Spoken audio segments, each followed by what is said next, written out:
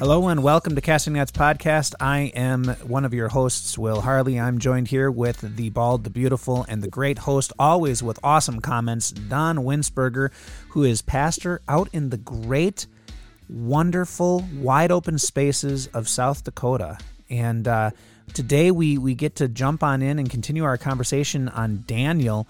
And this is a great part of Daniel that we get to tackle because it's looking ahead into what would be future for Daniel and past for us. And what a great way to comment and talk about that when we look back with 2020 vision and say, oh, God was right on how this all played out. So a good afternoon here, Don. Why don't you join the conversation after you had your busy week last week? So it's a pleasure to be here with our listeners. You, I'm not so sure about, but we'll see how that goes. Well, you know, my goal today is to be cantankerous and to share a whole bunch of useless facts about a bunch of people that most of our listeners are going to be like, I have never heard those crazy people and their names before, and you are going to keep us on track. So what separates today from any other day in your ministry? Pretty much absolutely nothing. I have always been notorious in giving way too much information and baffling them with my brilliance. And so let's okay, we'll call it that. Yes, there we go. Let's just be gracious. Before we begin, these are our views and opinions. They're our rambling, our thoughts on what we are discussing. We're going to keep and uphold the doctrine of the Lutheran Church, and of course, the doctrines that are found within the scriptures. If you don't like what we have to say, or if you'd like to further the conversation, you can reach out and talk with us at our congregations. You can reach out and email us at castingnetspod@gmail.com, or catch me at my own email here at my church that I'm a part of, pastor@stjohnmaribel.com, and we'll be more than happy to pass the messages along. Don, I'm not going to give out your personal email because I know you don't like to be bothered. You can catch me at dwinsberger at gocallpastorharley.com. There you go. See, I am more personable and I like people. And so if you'd like to talk with me, that would be great. But before we begin, we'll have some introduction music and then jump on into our conversation as we kind of wind our way to the end of Daniel. And so here we go.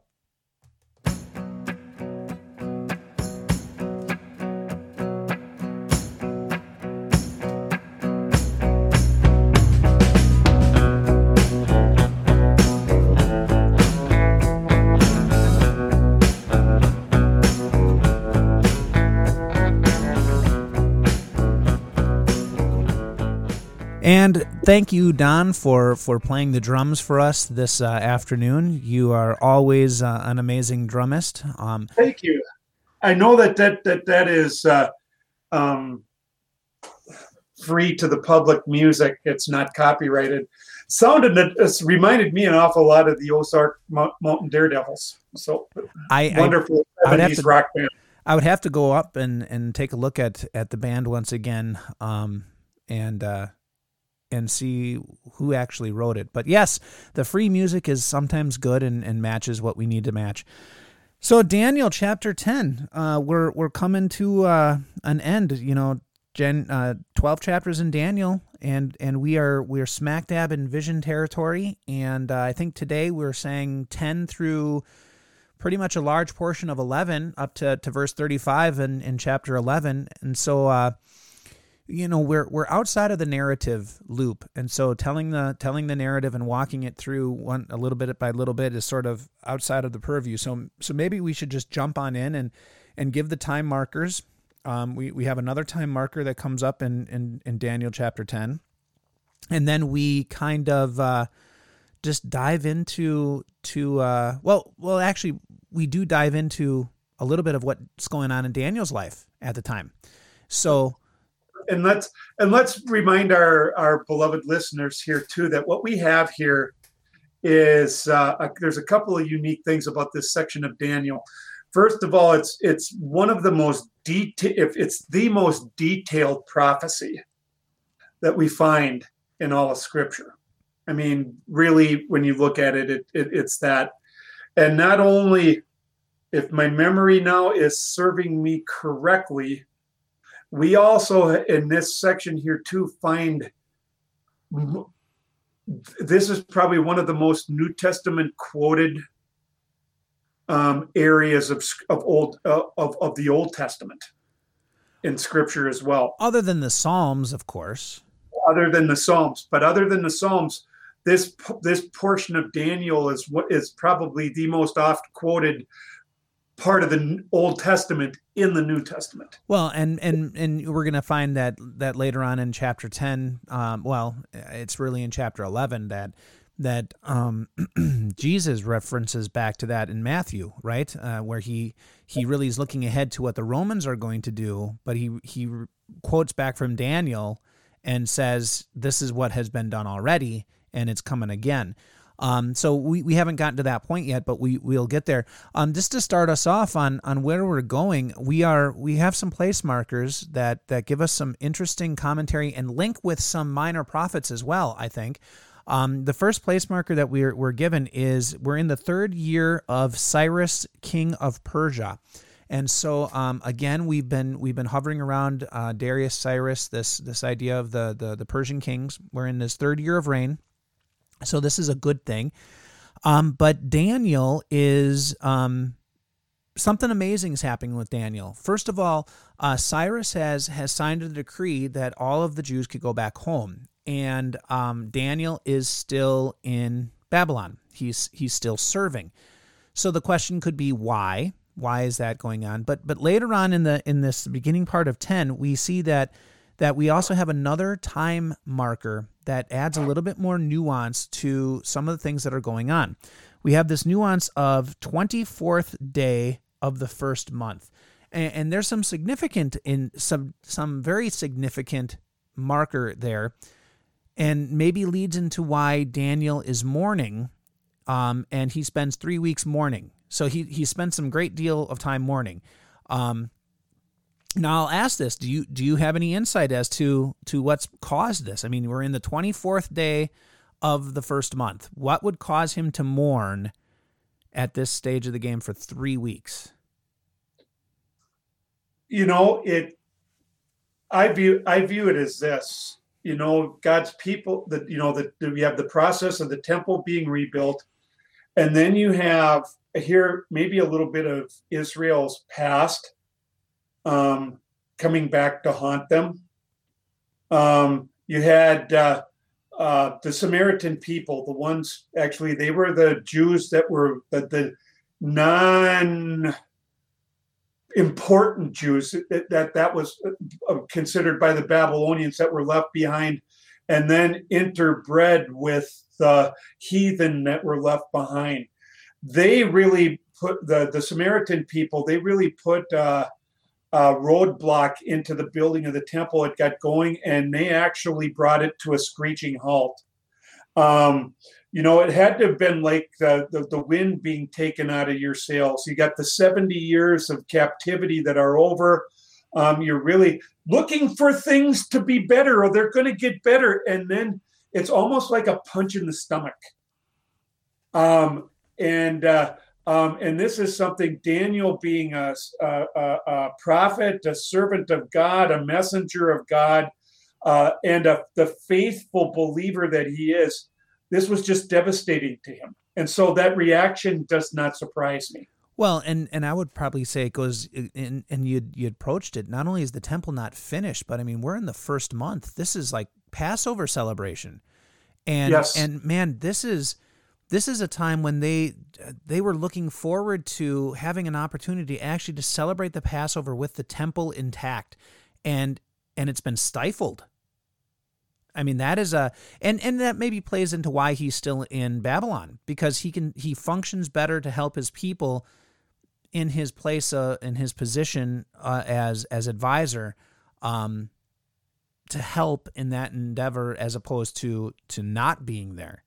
So maybe there's a little bit of that going on in the background of all this. But he's mourning, he's fasting, he's praying, And we don't know his prayer, but we can anticipate the prayer is probably not any different than it was before. Lord, when is this all going to end? When is this going to get better?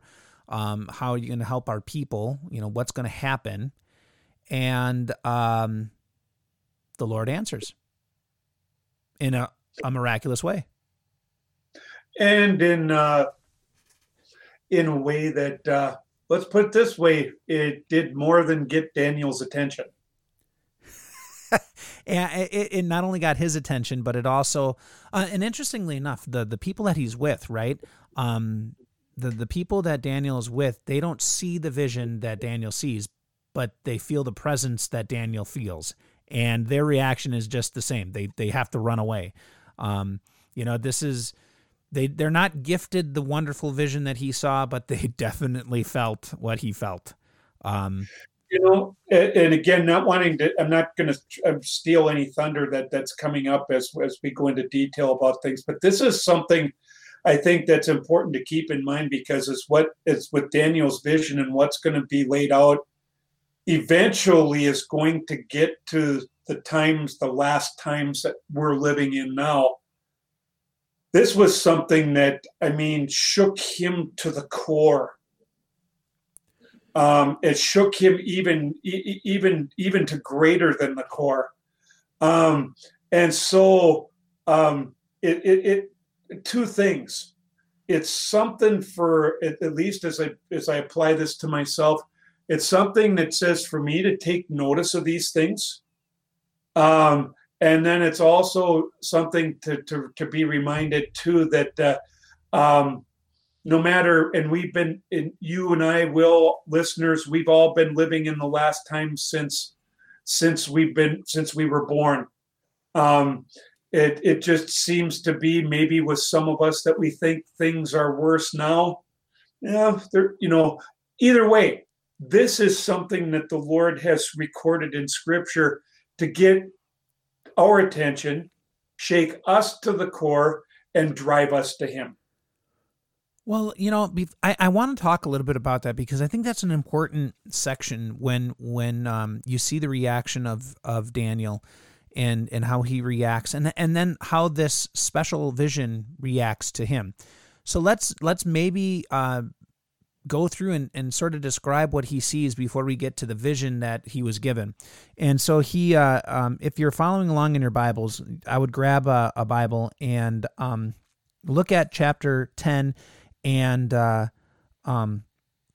look at really verse 4 and continuing on. And starting in verse 5, he sees this vision. He says, "I looked up, and there right in front of me I saw a man dressed in linen. Around his waist he was wearing a belt made from gold of Uphaz. His body was like topaz. His face looked like lightning. His eyes were like burning torches. His arms and feet were like polished bronze. The sound of his words was like the sound of an army." And I want to highlight that just enough because, man, this sounds so oddly familiar in a description as the description of Christ himself in Revelation and Christ himself in the book of Ezekiel, that this is the Son of Man. This is the second person of the Trinity. Now, I know there's some conjecture, and we got to do justice to that. Some people have thought this is maybe just an angel, but I think if we let Scripture interpret Scripture, there's so much evidence of this is the presentation of the Son of God that we have in Revelation and in Ezekiel, that, man, it's really hard not to rush to this is Christ who appears before him. Well, and where I come down to in my thinking and in exegetical and eisegetical work on Scripture here, we have the benefit of the books of Ezekiel and the book of Revelation, where John and Ezekiel identify this person as Jesus. The conjecture as to why Daniel doesn't, I don't know if that's necessarily important. My thinking, this is just my feeble little mind with this, my thinking is that pretty much he has been so clearly pointed out in the previous chapters of Daniel. It's pretty obvious. You look at what's been revealed here before. This is pretty obvious. It's like it's like, again, conjecture on my part, but it's just like, duh, if I have to explain this to you again, I'm boring you to death. Well, and it's that obvious. Yeah, and I guess I would point that out too and say, you know, if you're struggling to find Jesus in the book of Daniel, you don't have to struggle. Yeah, I mean, this of all places should not be a place where you struggle to see Jesus in the book of Daniel. And then I would even say that linked to this and giving this idea, we're going to find out this man is unique in many, many ways. And in the very beginning, what is it, verse 1 of chapter 11, and we're going to get to some of the odd wording there, but he says that even he strengthens and supports Michael, who is an archangel. And so, I mean, this man is more than an archangel, right? Yep. And so that should give us some indication that this is God. This is the Son of God. Yeah. And who else could it be? Because human beings were inferior to the angels. Right. But like you said, but Daniel does not say specifically. So if you are one of those people that do not like to find Christ in the Old Testament or struggle finding Christ in the Old Testament and would rather say this is an angel, well, you could call him the angel of the Lord in all caps, which would still be Christ. I was just going to say convert to Judaism, but that's... So what happens? This man appears, and the people that Daniel's with, they flee because they can see nothing, but they feel the presence of the Holy One. Daniel, on the other hand, he does not flee the presence of the Lord, but he has an adverse reaction. I think that's the best way to say it. Yeah. That it was something. It affected his appearance. It affected his demeanor, and he fainted. Yeah, he kind of passes out. I hear you speaking. I don't understand the words coming out of your mouth. I'm actually surprised it didn't say he lost control of his bodily functions. Well, I mean, it's funny how he reacts, isn't it? I mean, not funny, haha, but funny in a way, because, I mean, we see some of the reaction of in Scripture many times when God appears and it says people were afraid, right? Or even on the Mount of Transfiguration when Jesus in his glory shines, and then the glory cloud comes down and we see Peter, James, and John, they kind of fall over and they're frightened and they're afraid. We never really get the true gravity of what that must have been like, but here we have that wonderful description of what that true fear looked like. It was all the blood ran from his face, and he became white as a sheet. He heard. I mean, it's interesting how he says, "I hear you speaking. I don't get it." I mean, and even before he can respond, the Lord has to give him the strength to even make that comment. Because he is, like you said, he has passed out. I see your lips moving. I don't understand the words coming out of your mouth. Yep. And so the Lord has to give him the ability to even respond in a meager way. But there's the beautiful part about it, because before he gets this vision, what does the Lord do? Well, and I'm going to call him the Lord throughout this entire time. So if you don't agree that he's Christ, I don't know how else you cannot see it. But what does he do? Judaism. Well, there you go. But what does he do? I mean, he does so much for Daniel so that he is prepared to receive this vision. I mean, he lifts him up, right? He gives him strength. He says, "Peace be with you." And he says, "You are highly valued." I love it. He highlights to Daniel that says, you're one of mine, and I value you. There's a love there. Isn't that eerily prefiguring of the Gabriel's words to Mary? It is. You highly favored.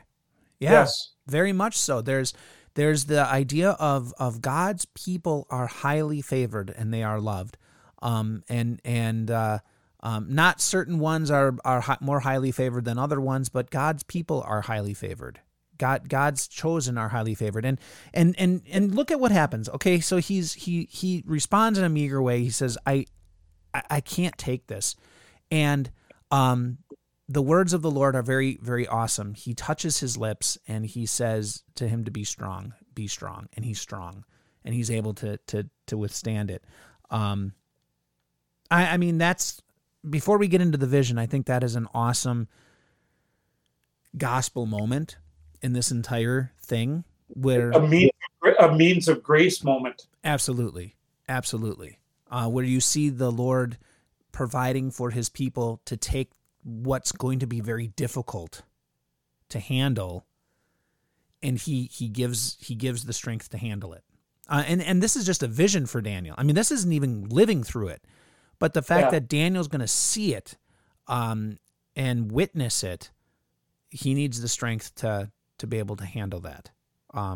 So I think that's a really cool moment in what goes on. So anything else on this man, and anything else on what happens?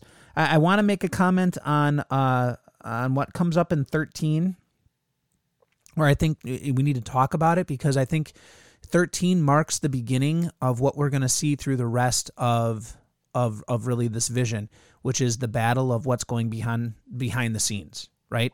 The battle behind the scenes. Verse 13 for our listeners is, however, an officer of the kingdom of Persia was standing against me for 21 days. Yet Michael, one of the chief officers, came to help me, for I had been left there against the kings of Persia.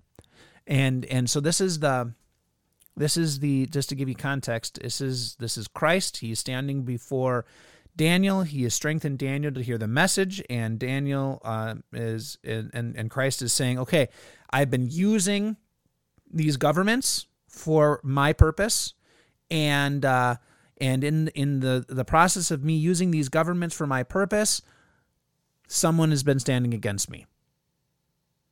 And here we have the introduction to the battle. And let's discuss that 13 just briefly on what's going on there. Take it. You're on a roll. Okay. Well, it looks like in 13 we're presented with at best as I could figure, almost a demon possession, where the devil has sent a demon or himself actively to place people in the Persian government to stifle the work that God has been using the Persian government to do, to reestablish his people. And so there seems to be the demonic force now, right, that is at work pushing against the will of God. Then we have this really interesting thing that we see in the scriptures, which is God's use of angelic forces, not because he needs to, but because he desires to. And Would you go on? I think it's good to just expound briefly about why the devil would go to such extremes here. This is a key. We're dealing with key parts of salvation history here. Okay, right here with the Persian government, with Israel being sent back, the reestablishment of the temple. We're looking at, again, too, there are these things have to happen to fulfill prophecy, bringing about and leading up to the coming of the Messiah. The devil is unleashing unholy, hellish fury in any way that he can to try to prevent this. Absolutely. The Messiah. Absolutely. And he's gonna, and it's not going to be the only time. I mean, we're going to find out that he's not only going to be placing people in the Persian government to do this, but he's going to be placing people in the Greek government to do this. He's going to be lashing out. In fact, later on in 11, we're going to see how the devil is influencing people to try to eradicate the Jewish faith altogether, so that the lead up to the Christ does not exist. And yet we're going to see God's power through it all and His preservation through it all as it goes on. But I think this is this wonderful insight we see. You know, there are moments in the Scriptures where God pulls back the veil of heaven, and we get to see behind the veil, right? We get to see what's happening in the heavenly realms all around us at all times that we are not privy to.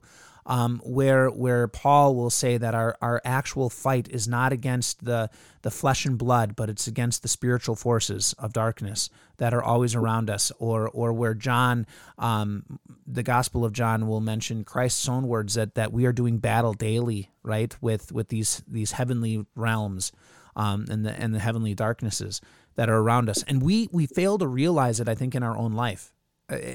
We look at everything as, and maybe this is where the connect comes. We look at this and we say, okay, I have a problem with this president, or I have a problem with this policy, or I have a problem with this person or that person. And we start looking at it as okay, if I can just change that president, it'll be fine. Or if I can just change this policy, everything will be great. And we fail to realize that the ultimate enemy is the one who is working behind the scenes and will continue to work behind the scenes to stifle everything that goes on. Amen. And I think we see it here. Yes. I mean, and this is something that it goes on daily. It's going to go on until the Lord returns at His final judgment. It is, and another thing that I think about here too, just to touch on lightly, with the forces of evil against the good angels, the evil angels against the good angels, our guardian angels. We're surrounded by countless numbers of angels. We don't even have a clue. Thankfully, we don't even have a clue of all the danger that we're being protected from at right this moment. But here's the thing: the devil doesn't let up. I think Paul is clear about that in Ephesians and the rest of his epistles. Jesus is clear about that, and it's clear here in Daniel. The devil is not some little red-suited, pointy-eared, long-tailed guy holding a red pitchfork, going around for buffoonish laughs. This is the beast, and he's dangerous. It's serious. This is all he has to do until the end of time. And I think there's hope in this section though. I'm not trying to give gloom and doom, but it's like Peter tells us, be sober, be vigilant. Your adversary, the devil, is prowling like a roaring lion, seeking whom he may devour. This, we need to remember that. We don't want to take the devil lightly. The victory is ours. That's something that's part of this vision. But yet at the same time, the cold, hard reality is that doesn't mean, while the victory has been won, that doesn't mean that there's not danger. Oh, and I agree wholeheartedly. I remember the words that Elijah spoke to his servant, right? And he says, those who are with us are more than those who stand against us. And I kind of laugh at that. Just I believe that's true. One, because the scriptures say so, but two, because it's so comforting. But I see that interestingly here in this section. You know, we have these evil forces that are rallying against us, right? And could Christ take it on his own? Does he need help? No, but he welcomes one angelic being to help him, and that's all that's needed. That on the forces of good, only one out of the myriad is needed to hold back the storm. Just one. And that's not even Christ entering the fray. Yes, the archangel Michael, and it's one of these things where I'm really sad that in the course of church history that the festival of Saint Michael and all angels, I really feel that that's something that should fall on a Sunday of the church year. It shouldn't be one that floats on a certain date. That's just my opinion. There's been not all the time, but many times in the ministry where we've gotten close to that. It is a wonderful festival. It's a wonderful time not only to be reminded of the Lord's love and protection and so forth, but what a one to focus on that doctrine of angels. Well, and I think in focusing on that doctrine of angels, we all think, or I guess maybe we're under the impression, I have one guardian angel, right? One guardian angel that only guards me. And honestly, one is enough. One is enough. I mean, that is how much God has given to them to serve us. That one would be enough. But the fact that there are myriads of more, that we are surrounded by guardian angels, not guardian angel. Yes. But I still come back to this amazing. You have had these huge turning points in history. This is like huge historical stuff playing as God is playing out His story for all people, so that the Christ will come. And here's Christ standing before Daniel saying, "Here is the lead up to my earthly story, and as dark as it may be, only one of my heavenly beings is needed to hold back the storm."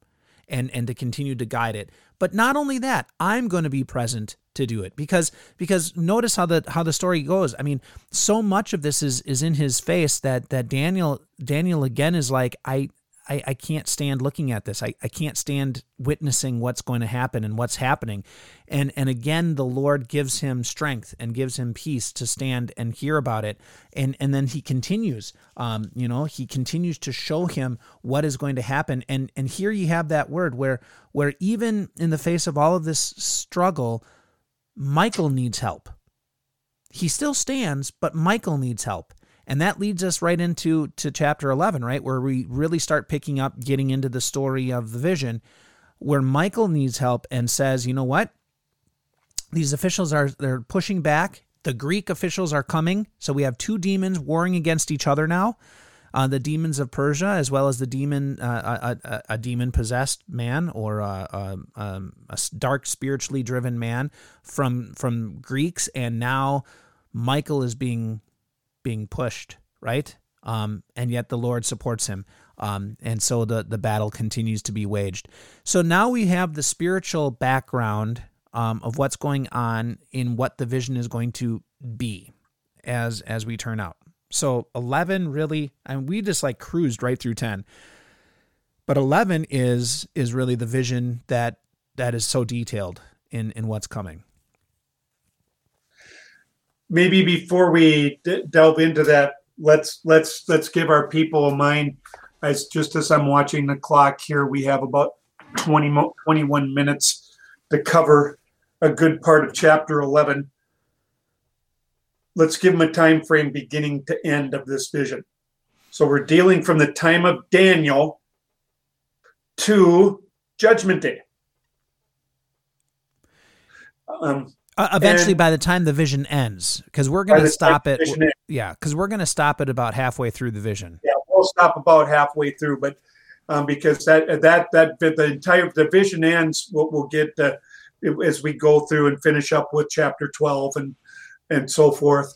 But yeah, this is a long period of time, and it's detailed. We've been through some of this before. Again, we starting out with Cyrus and the Persian rulers, and again you see the devil working hard against them, and then then this takes us into great detail with the Greek, with the Greek Alexander the Great, the Greek Empire that led up real close to the time of Jesus. Some interesting stuff in here that also happens to prefigure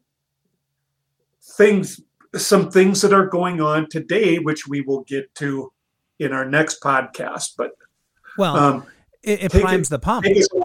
Well, I think it all primes the pump, like you said. I think the detail that is given to us in Daniel is is really something that primes the pump for the conflict that we see within Jesus' time, and the political atmosphere in which the Holy Land finds itself, and the rules that were established and why they were established the way that they were.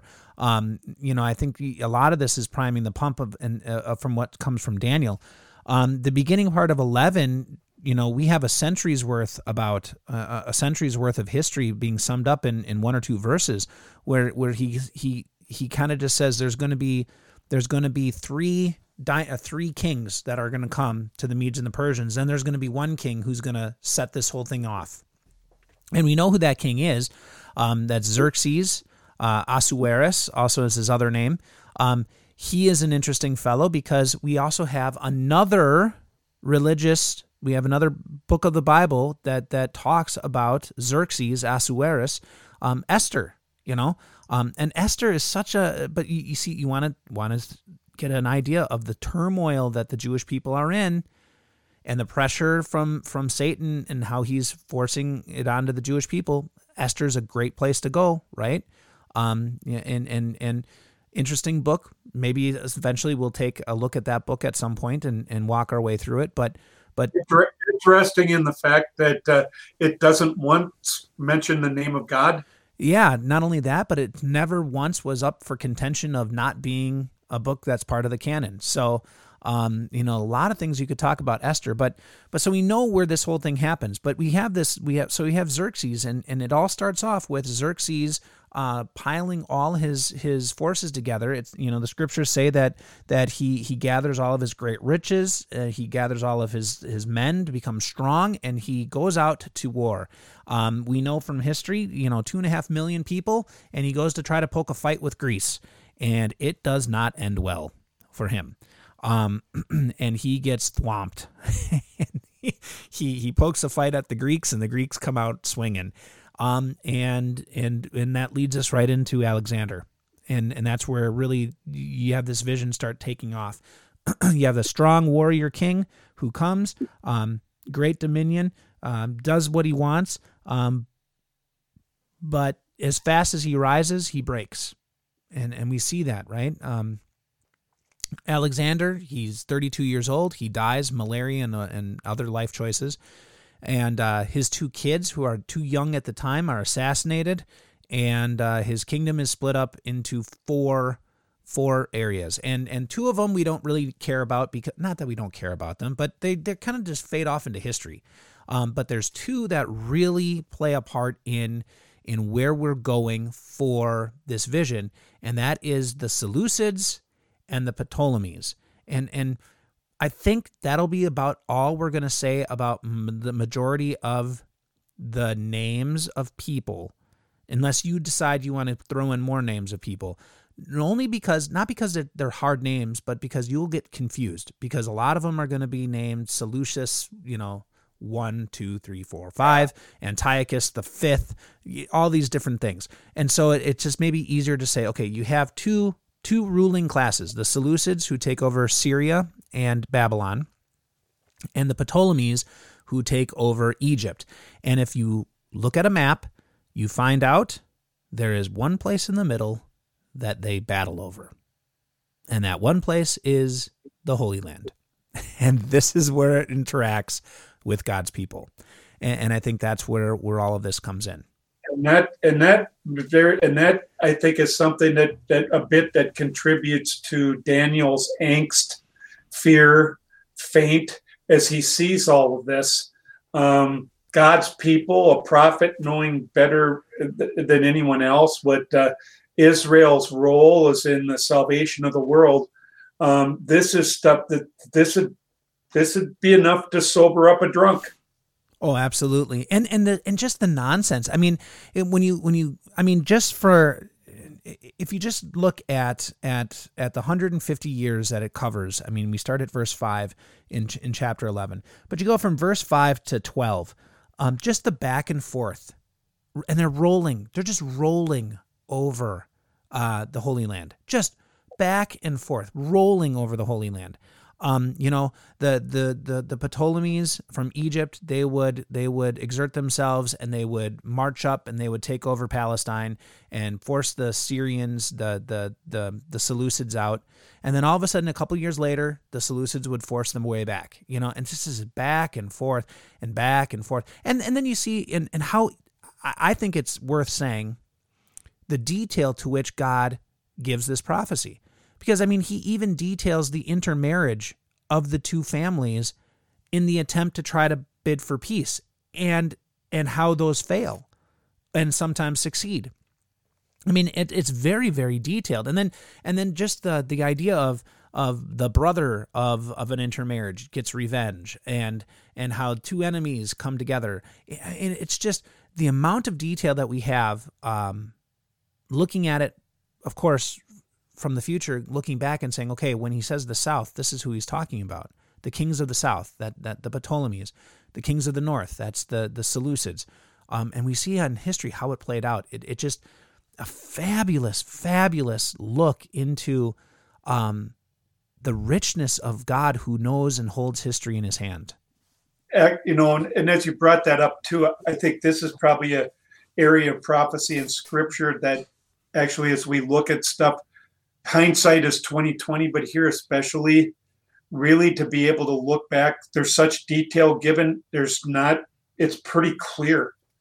Fulfillment here is pretty clear. There's not really a lot of room for speculation. It's like, oh, this is pretty crystal clear. Yeah, and it's nice to be able to look at a section of prophecy like that too. Well, and what makes it nice is like you said, not only is it clear, but it's like you don't look at it and say, well, it could be translated this way. Yeah. It really, when, and I think this is what causes maybe the most fear for Daniel, and maybe it should cause us a little bit of fear too, is many times when God gives prophecy, he doesn't make it necessarily vague, but he allows us to wrestle, right? He gives us an opportunity to figure it out and to see it play out. But here he paints it. I don't want to be a nitpicker here. Is there a bit of a difference here when we're talking about this was a vision Daniel was given? What's the possibility? And this is just something that sprung into my mind, which would also be enough to blow him away. If this was it like almost like, was this vision, could this vision have been like God taking Daniel right, allowing him to see actually what was going on? And when you're dealing, that would be enough to take in right there. And then how do you process that? Absolutely. How do you process that and communicate it? It could be a lot like John with his vision of heaven in Revelation. Yeah, and say this and don't say that.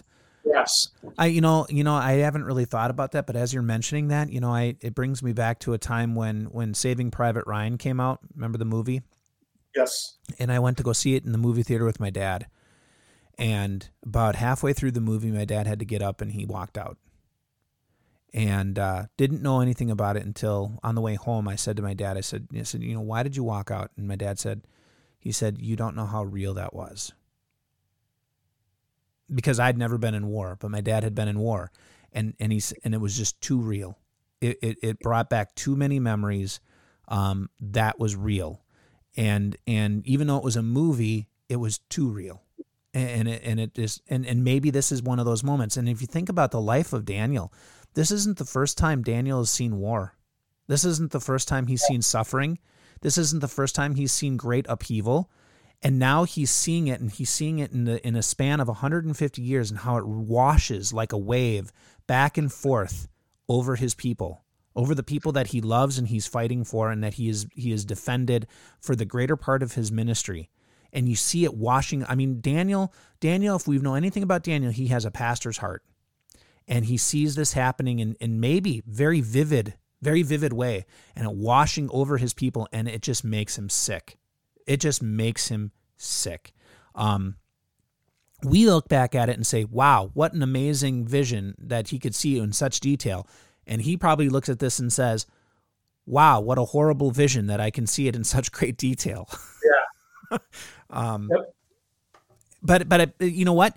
And we haven't get and in the last couple of minutes, let's get to really the worst part about the vision. I mean, dear listener, if you have questions, ask, and we'll be more than happy to explain more of the details. But we're just giving you a cursory idea of what's going on in this chapter. But we have kind of this culmination of even worse things that are coming up in the last half here of 11. And I'm going to hand it off to you because you explain Antiochus Epiphanes as I think better than most. So I'm going to hand him off to you. This is one probably the most, I can tell you it was leading up to the time of Christ. This was the most despised conquering ruler that ever was over the Jews. Antiochus Epiphanes, it's really kind of, if you want a loose translation, Antiochus, God made manifest. He's considering himself God among the people, which is, I mean, how much more arrogant and blasphemous can you get than that? His goal was really, and it was his goal to wipe out Judaism.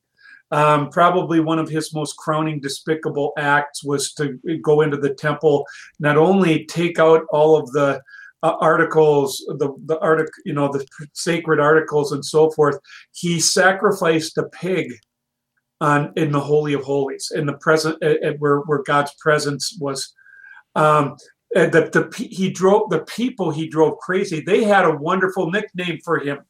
He called himself Antiochus Epiphanes, God manifest among the people. They called him Antiochus Epimanes, which means Antiochus the crazy one, which was probably more accurate.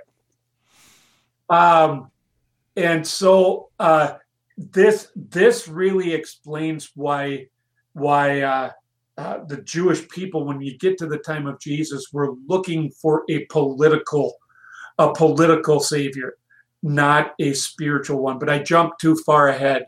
Last thing I'm going to say, another thing that's often been said, and I had forgotten about this until we dug back into Daniel.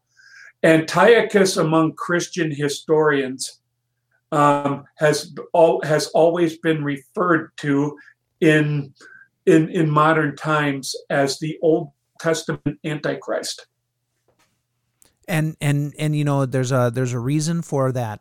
Antiochus's whole entire reign, if you want to call it that, was illegitimate. He was never king. He kind of took the reins over from his nephew when his brother died and his nephew was held hostage in Rome. He kind of weaseled his way in and bought the favor of important people, and that's kind of what he did for the rest of his days. He bought the favor. Sounds a lot of popes going back in the last 2,000 years, but we'll get to that next week. There is a reason why he's called the Antichrist of the Old Testament, not the New Testament. But I mean, it gets even worse than that. I mean, his modus operandi was really his sleaziness and how he dealt with people. He would make promises, and then when the time was right, break them when they were comfortable, and so he could obtain more power. He was a child when he lost. He took his aggression out on the people of Israel because they happened to be in the way or on the way back home. One of the things that he did, though, that I thought, granted, it was bad. When he went in, he desecrated the temple, and he did it twice, actually. The second time, he went and put up a statue of Zeus and an altar to Zeus right in the temple grounds. And that's what drove that drove the Jews, if I remember, almost into a mini rebellion right there. It did a rebellion. It's called the Maccabean Revolt. Yep. Yes. And if you want to read about the Maccabean Revolt, it's about the only decent book in the Apocrypha. Maccabees 1 and Maccabees 2. First and Second Maccabees, which is good reading, and Luther will tell you that. Right, and it's a historical account of what happened during those revolts against Antiochus.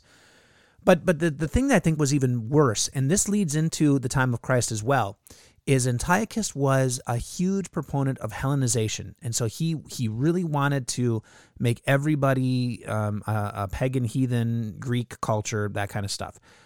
And what he did is he sought out Jews who had fallen away from the Jewish faith. And he sowed them, he supported them, and he funded them, and sowed their anti-religious views into the community more. And they had a name for them, Hellenistic Jews. That was really their name. They were the Hellenistic Jews. And we have them still existing today, but also in the time of Jesus, where they are very much the supporters of the Roman government. And actually those are the ones that come up and say, should we pay taxes to Caesar? These are these people that and they're interacting within the time frame of Jesus at this time. And actually, Caiaphas and Annas, the high priests of Jesus' day, one was appointed by the Roman government, and they were both actually puppets of the government. Right, and would have been considered Hellenistic Jews. In fact, what do they say? Onias III, who was the high priest at the time when Antiochus came through, was said to have been the very first high priest puppet of the pagan people, because he formed an alliance. And that is actually the time when the high priest became the highest political position in Israel. Exactly. And so you have Antiochus, who spends his entire career, really after some very failed attempts to overthrow the Ptolemies down south, and actually that only fails. That only fails because a northern power comes to the defense of Egypt, and that northern power is Rome. And so Rome enters the fray and tries to rein in Antiochus. And Antiochus takes out his aggression on the people of Israel, and the people of Israel, which by the way, and this is the cool thing, this is the really cool thing that we're going to learn as this whole thing goes on, is that, and if you're a child of history, you're going to love this. The people of the Jews, when the Romans come, are going to welcome the Roman rule. And that is what's going to give them the opportunity to retain their religious freedom. Which makes it really odd, because they want to break out of Roman rule during the time of Jesus, but they welcome Roman rule to get rid of Antiochus. And that's what really, and because they welcome Rome, Rome gives them the freedom to retain their religious principle. And dear listeners, do you see God's hand in this? In leading up, again, the fullness of time, and in control, leading and guiding and controlling everything to bring about everything necessary for the birth of the Savior. Absolutely. Where the Jewish faith had freedom to continue. So Christ would be able to live the law, doing everything that was needed that we were required to do, he would be able to do. And still you had the Roman rule, so that means he would still be able to be put to death, right? According to prophecy, exactly how it should have been and needed to be. It's just so there's grace in this. As horrible as this vision is, and as horrible as what goes on is, and the travesty that becomes of the Jewish nation in many of this, there is hope and there's comfort. But that's going to have to wait till next week, because there's more. The vision's not over, and that's next week's conversation. And once again, in this, we look through this whole thing, this whole vision. I can't help but wonder if Jesus didn't have many of these things in mind when he said, "The gates of hell will not prevail against my church." I'm sure he did, and as the gates of hell will still never prevail against the church, I invite you next time, because this vision isn't over, so we're not done yet. Daniel still continues, and after Daniel, you'll be surprised where we go next. So until then, God's richest blessings as you gather around his word.